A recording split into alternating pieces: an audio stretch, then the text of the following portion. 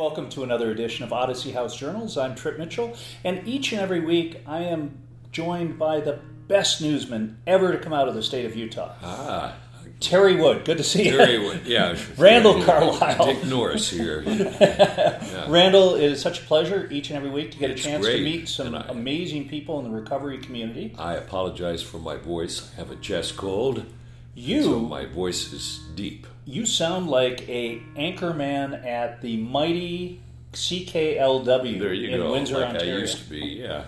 I always joke when my voice gets deep like this because of a cold. I always wanted to sound, the guy I always wanted to sound like was the announcer who does the thing for Law and Order SVU in the criminal justice system. And so, That guy got a lot of work. well, I mean, We'll digress for a second here, but Law & Order was a TV series, and you're young, so you won't know this, and we're going to introduce you in just a second. Law & Order did 43 different spin-offs, and it was a TV series set in the East Coast, and at the end of the run, it employed 8,220 actors over the course of their whole thing. Wow. People, that was their only and TV it's still in reruns everywhere, so a lot of money there. Yes, yes, indeed. Well, the purpose of this show is Yeah, not to it's talk not about to- esoteric broadcasting, but to talk about recovery and how there's so many amazing people in the state of Utah who are there for you, your friend, family member, anyone who's been hit by addiction, whether it be drugs or alcohol.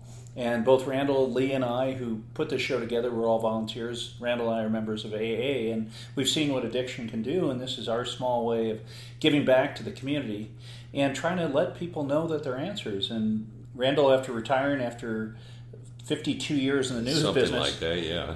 you've had a chance to work for Odyssey House, and you love it. It's the best job I've ever had. I can honestly say that. It's just because Odyssey does a lot of good things in the community, changing people's lives, and one of the things I like, and I'm not demeaning TV, is it's a non-profit, and TV is very much a for-profit oriented business. Well, as unless you I well run know. a station. Yeah, Yeah, then they're nonprofit. Enough said. He drives a Subaru or something. So, no offense to Subaru owners, but it's just, to me, it's very fulfilling. And I go home and I sleep very soundly at night because I know we're doing good work. And it doesn't work for everybody, but it's an outlet for people who are seeking to reclaim their lives. And to be a little part of that, really small part of it, is really fulfilling.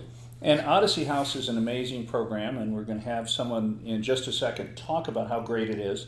But there are... Maybe not. You Yeah. don't know. Yeah, Okay. we did in the green room we talked. I think this is going to be a very smooth show. You and I don't have to get involved. But Odyssey House is great. If you don't have the resources, they can take care of it. It fits a whole wide range of incomes and that sort of thing. But there are other great facilities, other great people and programs, and that's what we talk about in this show. And we're going to put a phone number up at the bottom of the screen right now.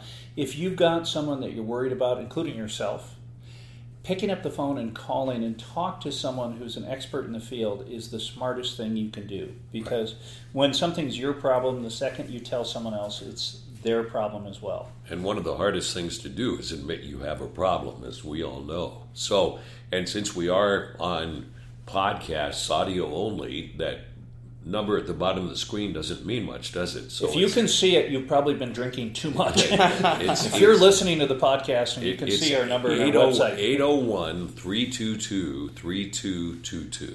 Okay?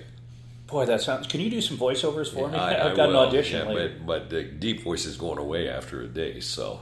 Okay, well, Okay. we're concerned. And the other thing, too, about Randall retiring from the news business, he still puts on makeup every morning going into Odyssey House. If you're just listening, I gave a dirty look to Trip, okay? But it was just a dirty look. It did Yes. not indicate that I was number one. Who do we have today for our guest? Wendell is one of our clients. He's in our adult house, and I got to meet him. Was it last week? I think it was. Thursday. We take 2 clients from our various houses to VOA detox facilities once a week to talk to the people who are sitting there, not necessarily to recruit them, but to have them because they're at a stage where they're just going through detox, to let them know what kind of treatment is available. And so we take our clients and different clients every week, and we don't prompt them to say anything. They're just there to answer questions because there's a lot of concern and interest and whatever of somebody who's going through detox at the time. And Wendell came last week, and I was so impressed with his story and how he's doing in Odyssey House that I invited him to be on this podcast. So, thank you very much. Wendell, thanks for coming out. Yeah. So you've had an interesting story. We talked a little bit about it prior to the show. You have not had the easiest route to get to where you are right now. Can you start out and give us kind of a little backstory about how you found drugs or alcohol? Well, I mean, other than like my upbringing, it's always been in my life. I think when it comes down to like really wanting to change my life, I started taking hold of it in like around 2012, around 2011. I was just sick of the lifestyle, man. I know I'm better than that, and I was pretty much had hit rock bottom with myself in life. Up to that point, I was about 27 years old. I'm 34 today. Today. Well, 33. Sorry, I turned 34 in like a week. Okay. 2 weeks. Happy birthday ahead of time. Thank you.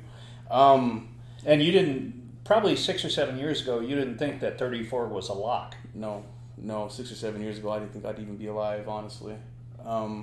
So yeah, with that, I think is, what kind of dawned on me is just the way my lifestyle had impacted other people, and that I had actually really felt bad for like doing what I had done, But also, too, it's the reflection part where you start to understand who you are and you see yourself in the raw. I mean, like, hitting rock bottom, it's different from everybody, My version of it was, like, just the lifestyle, man, selling drugs, embracing it.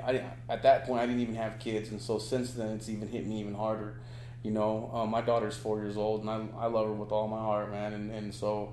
I believe, anyways, I give my recovery all that I have and some because of that. I don't want that to be that practice that I was kind of raised up to believe to be any practice that I want to pass on to her generation, But yeah, one of the things that struck me when you were talking about your story was the fact that you grew up in a family where drugs was acceptable. So right. It wasn't like. I mean, you hear of a lot of families saying, that's not acceptable. Can you sort of elaborate a little on that? Well, I mean, when it comes down behind, like, certain practices and culture within families, I mean, yeah, smoking weed and drinking was something that was accepted in the house, as family. To even speak on it is kind of hard sometimes because, like, I love my family, you know what I mean? I still do. Unfortunately, some of us aren't doing the best. Some of us can do better. And on the other side of it, though, there's... So when as a kid, do you have a conscious memory of people in your house smoking weed and drinking? Yeah, and it's not... Yeah, I do. How old were you when you... And did you realize that was wrong? Shoot, I didn't realize that was wrong until I was about 27, 28 years old. Wow. That it had been instilled in me as a kid that, that's just the way things are. This is who we are, you know what I mean? Yeah, and when you were in a situation like that, we've got our next guest coming into the studio. Come on in, have a seat. This is a very relaxed podcast TV show. Yeah. But when you were that age and you see people coming into the house smoking weed, drinking beer, it seemed like just normal. That's how things are done. Yeah, it was acceptable. That's what it is. You know what I mean? We all support it, and this is how we get through our problems. This is how we get through life. The other side of it was, as I had started growing up, being introduced to that at such a young age, I didn't realize what kind of handicaps I was being introduced to and how it had played a big part into, like, becoming an adult. You know what I mean? That's, now that's not real life. You know what I mean? As an adult, I'm starting to see the responsibilities in front of me as far as, like, just maintaining good jobs. Obviously you get drug tested when you go to a job. Smoking pot doesn't come out of your system for 30 days. Not even just that, though, like... having integrity, being honest, the criminal lifestyle, I feel like that's all a part of the criminal lifestyle, using drugs and drinking and overlooking our responsibilities. But even deep down inside, like learning how to be just a better person all around in general, like I feel that practice kind of goes against. So when did you have your first drug? Shoot, man. I was smoking pot like at 12 years old, 13 years old. How about alcohol? I started drinking like when I was like 14, 13. Did you get a lot of flack from your teachers? Did you get a lot of flack from other people that you knew? Oh yeah, man. I've been in the system pretty much my whole life, even up to this point right now. When was it that, so you got into the system, crime was part of what you needed to stay in drugs, I would assume. Yeah. What kind of crimes? I have a history, man. A lot of different stuff. Possession charges, public intoxication, assault, firearms charges at a federal level. I've been to state prison like 2 times. I mean, yeah, it kind of speaks for itself, I guess. And after, as you mentioned, when you got to be 27, all of a sudden you realized that this is a pattern that's not going to end well at all. Right. I mean, I feel like at the age of 27 is when it kind of really started dawn on me, in between like choppy work history and selling drugs and stuff like that. Like, you know, I wanted better for myself. And I think at 27 too, what it was is like some of my friends that I had grown up with were doing a lot better than me as far as like, you know, just all around like stability. You know what I mean? I didn't have a good work history, and primarily my source of income was from selling drugs, you know what I mean? So there's the part where like I'm not experiencing the structure of kind of what being an adult is all about, and I was just kind of living without, being antisocial, I guess is what you could say it is. But that's hard to put down on a work resume, isn't it? Right. I'm a good salesperson because I sold drugs all these years. That frame references are tough. Right. A lot of the guys you sell drugs to are very reluctant to answer a form saying that you're very reliable, and if you say you're going to be there, you're going to be there. So what was your, you mentioned rock bottom. We all refer to that in recovery. What was there one specific point that got you to that point? I feel like I was like kind of losing my mind in certain areas. I just didn't have a grasp on like the real reality of what was going on around me. You know, being 27 years old, still selling dope, and partying every day and night. You know, and I think also a part of it too was like seeing I had, you know, a part of that crowd of people, there was a younger generation getting ready to come up too. And, you know, I just didn't see myself progressing in life. You know what I mean? Like, period. Like, I was degressing. And then there's the part where it's like, dude, I know I'm better than this. You know what I mean? Were you homeless at any point? Yeah, as a matter of fact. So, like, I quit selling drugs at, like, about 27 years old and stopped even dibbling in it. And then, like, I think it was like the best thing I had ever done for myself, because what it did is it didn't, like, that's what rock bottom became for me, is like after I started selling drugs, like I became homeless. And then I struggled. After you stopped selling drugs. Right. And I struggled and kind of got back into it a little bit, right? And then I went to prison for my first time, and when I was in prison the first time is when I kind of was able to take that time out and reflect on what I was doing, and, you know, how I had kind of fumbled the ball on it, you know what I mean? Like, okay, I didn't want to sell drugs no more. And then you kind of started selling drugs again, so what went wrong there, you know? And what percent, by the way, we've talked to, Randall's had some amazing guests on the show, and some of the people who've been involved with local county prison say that upwards of 70 or 80% of the people that are in jail are drug related. Would you say that's a fair number on the state level? Yeah. God, I know. It's incredible. If you could solve that problem, our prisons, you know, would be empty. Think about that. 70 or 80% of the people who go to prison or jail are there on drug related, from different walks of life. I mean, and that's and not necessarily drug charges, but could be things that drugs cause them to do. Right.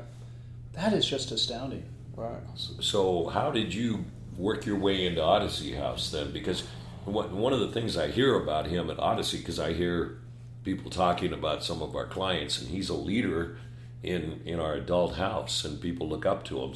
So you're doing very well. How did you get into Odyssey House after all those years? So I was on federal probation for 2018. I had gotten out of prison, was on federal probation. I started doing really, really good, but there was some things that kind of got handed to me, like luck of the draw, like situations and circumstances where like things were kind of in my advantage, like a foundation under me, I guess you could say. But there were some things I didn't agree about. But like, I just came out of a program in the prison, and so like maintaining recovery, I had to kind of like really be on top of things. You know what I mean? Like, okay, so assessing my situation and seeing where I'm at with it, and wanting to stay sober and taking responsibility.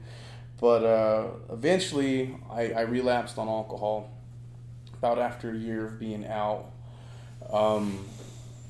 Kind of just started really slowly, you know what I mean? Having a beer turned into a couple. Next, I'm partying on the weekends. We can relate to that. Right. It always starts with one. Yeah. Right. Soon followed by two. Right. I mean, and then also too, like with it being alcohol. I mean, I'm a recovered meth and cocaine addict, so I've been clean from that for 5 years. And it does start for me with alcohol, you know what I mean? And as it progresses, it turns into other things. Fortunately, it did not turn into that, but it was alcohol. I partied the night before at a friend's house, and then the next day I was going to take care of a personal client for me. I was self-employed at the time, and I fell asleep at the wheel going to that client on Mountain View Terrace. Corridor, sorry. What was your service that you were going to provide that client? I'm a licensed handyman at Eagle Mountain. Okay. And I was going to do some work on a house out in Grantsville. So I was on the freeway, basically. So I was going to cut through, I think Highway 70 it is, that's back there. That goes towards Tooele from Eagle Mountain. It's one of the freeways back there. Yeah. And but I was on Mountain View Corridor, and that's where I fell asleep. I mean, literally fell asleep. I don't even remember closing my eyes. I actually remember skidding across the freeway out of the vehicle.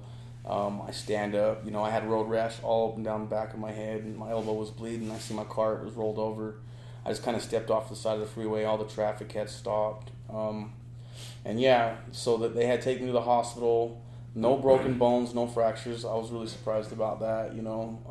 How was the road? The road was fine. So you were skidding across. You didn't do any damage. No, I didn't. Luckily I didn't hit nobody else. I didn't cause damage to the freeway or nothing like that. And so they released me from the hospital. I had contacted my probation officer at the time and told him what happened. He gave me about a week to kind of figure things out. I mean, I kind of already had it figured out. I was already on probation. And so this was my third DUI. It had been close to 6 years since my last one, but regardless, it was still a 0 to 5. And so those were grounds to kind of send me back to prison. So I went and checked in a week later. I was arrested and taken to jail, basically getting ready to go back to federal prison for violating. The whole process of the case took close to about 11 months, and when it was all said and done with the DUI, my attorney's like, so what do you want to do, man? You could either go do a couple more months, and then we can let you out on probation, or you can come to drug court, and we can get you in the Odyssey House.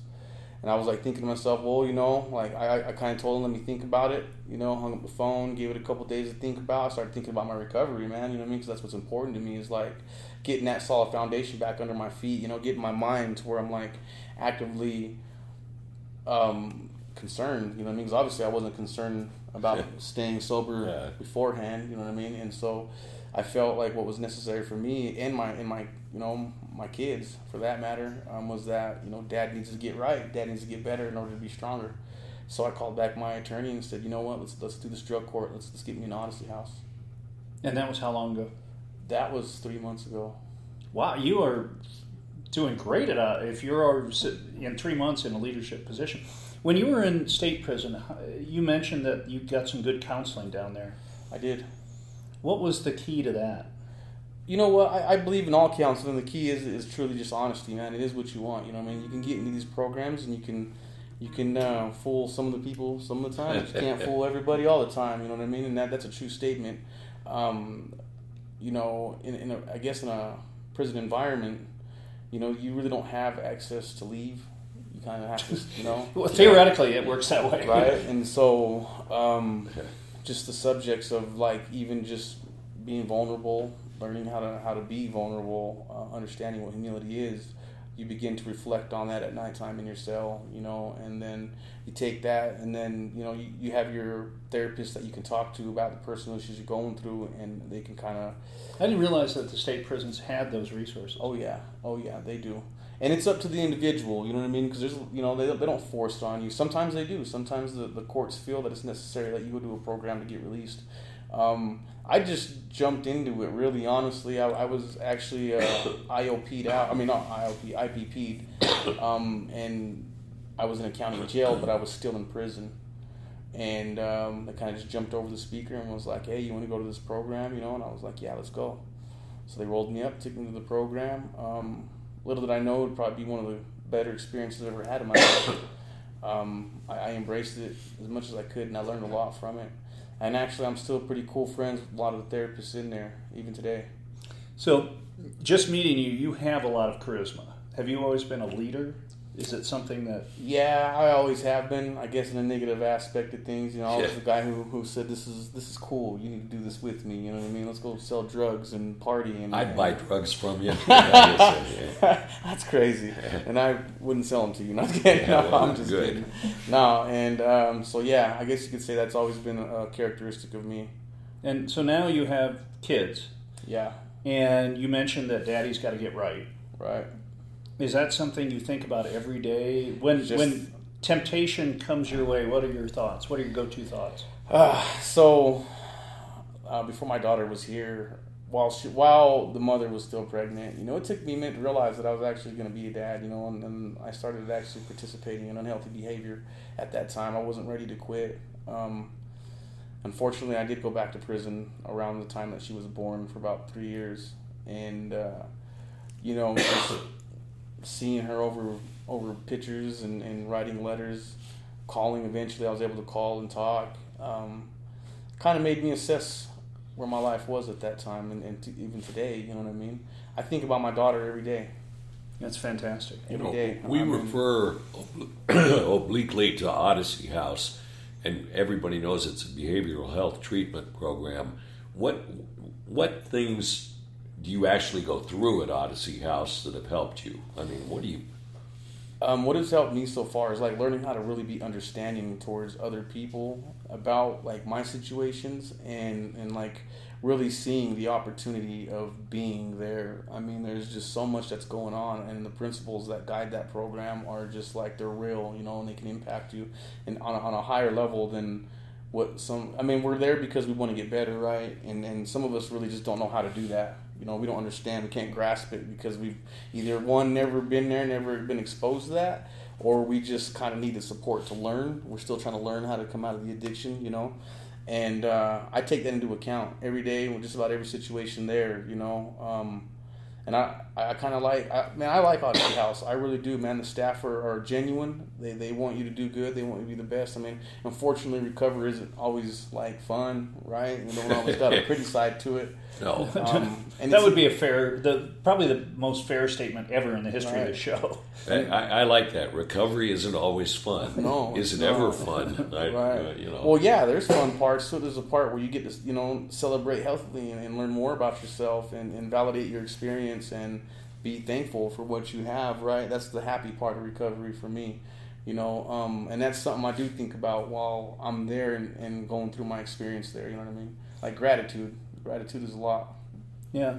And so you're in a situation where things are going great. And first of all, thanks for coming out and talking to us today. You've got a heck of a story. How's the rest of your family doing? You had mentioned that some are doing well, some aren't.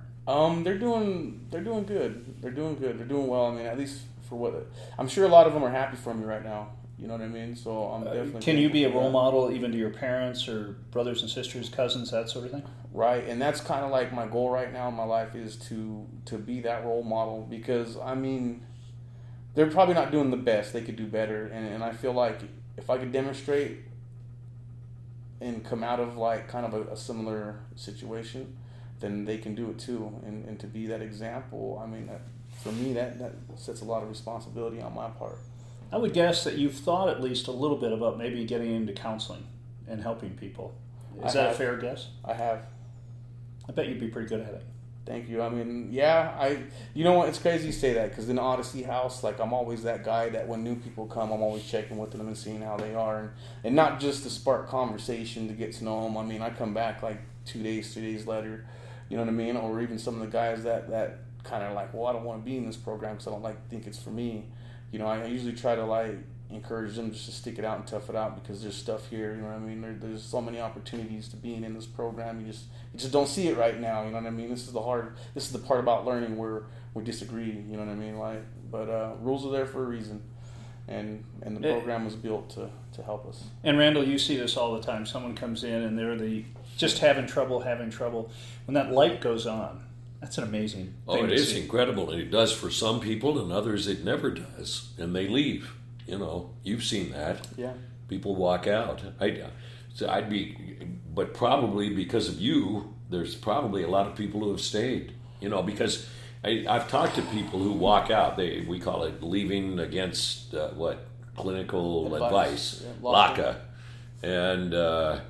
and people try to talk them out of it, but sometimes it's just, these rules are stupid. I can't live like this. And small things like not smoking, that's a huge deal. Well, that and every other rule that exists, you know. So how do you talk them out of it? I mean, I come to you and I say, I'm done with it. I've been here for 3 days and people are not beating me up physically, but criticizing everything I do. I'm breaking all the rules. What do you say to me?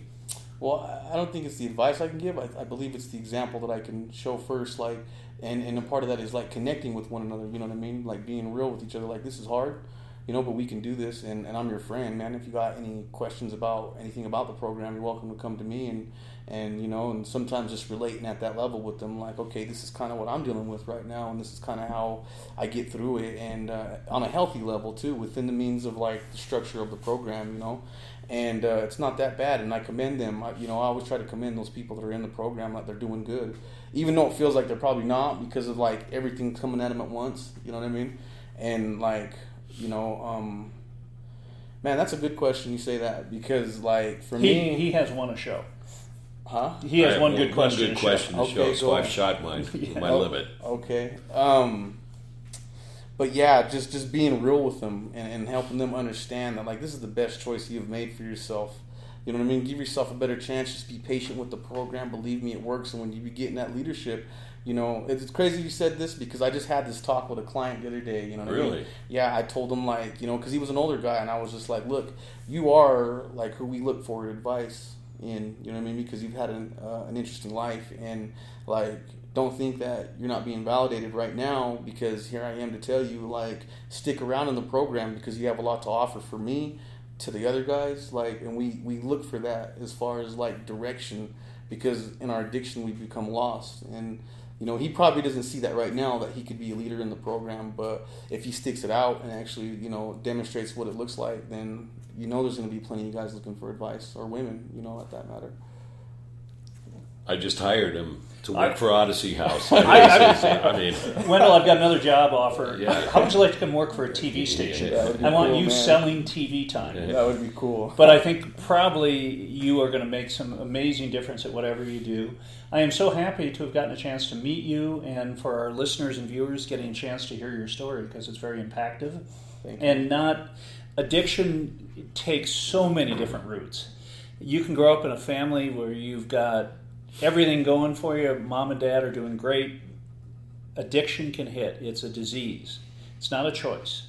And when every it happens, socioeconomic level, your mother, your father, your brother, sister, cousins, your next door neighbor, and it's hitting everybody. It really is. And the good news is that in the state of Utah, there's so many thousands of people who each and every day are giving among themselves to help people out. And so the number that we give out, Randall works for Odyssey House, as I mentioned earlier. Lee and I do this just to give back in the community, but we're going to put the Odyssey House number up on the bottom of the screen or on the podcast. Our deep-voiced announcer will read it to you. In the criminal justice, 801-322-3222. And it is a number to call. Please do. The people at Odyssey House are amazing. I've had a chance because of Randall. Lee and I have toured the facilities. They're amazing. Great things happen, and we couldn't have a better person to talk about that. But there are literally many, many great facilities around the valley. Yeah. There are volunteer programs, AA, which not just Odyssey House. I mean, just if you want to get help and you accept the fact that you need help, you're right. AA, USARA, plenty of treatment programs, you know. There's something that's right for everybody if you accept the fact that you need help. And that is the key. And if you've got some questions, let's say it's a loved one, please call the number. Find out. The good news is that there are so many resources out there to help. And Randall, doing this show has been so fun because we're up to 20 some odd shows now. Right. We have met each and every show. We've met guests equally as impressive as you, who literally are out there just to help. And you know what I regret when he talks about, well, at the ripe old age of 27, I decided I needed help. I wish I would have decided I needed help at 27 as opposed to 60. But you know what whatever the time is that you make that call, it's the perfect time. Because prior to wanting to do that, in your case at 27, it doesn't work. But when you want to, amazing miracles can happen. You go to any program in the world, and if you don't want help, it's not going to help you. That's the nature of the beast. And it's funny when you hear stories of athletes or actors, those are the people that get forced into it. It never works. Yeah. It does. But once you make that decision. Well, thanks again. Hey, you were a great guest. Randall, get that voice done. Next week's show, I want you to be healthy on because we're going to start taping it in about 6 minutes. Okay, I will gargle with salt water. Okay? Perfect. Somebody said I should do a hot toddy, and I said, I don't think that's a good idea for me. The hot is fine, the toddy is not. I want to thank Lee, our producer, cameraman, director, and whole ball of wax. Thanks so much for everyone. For Randall, I'm Tripp saying we'll see you next time. Thanks for watching.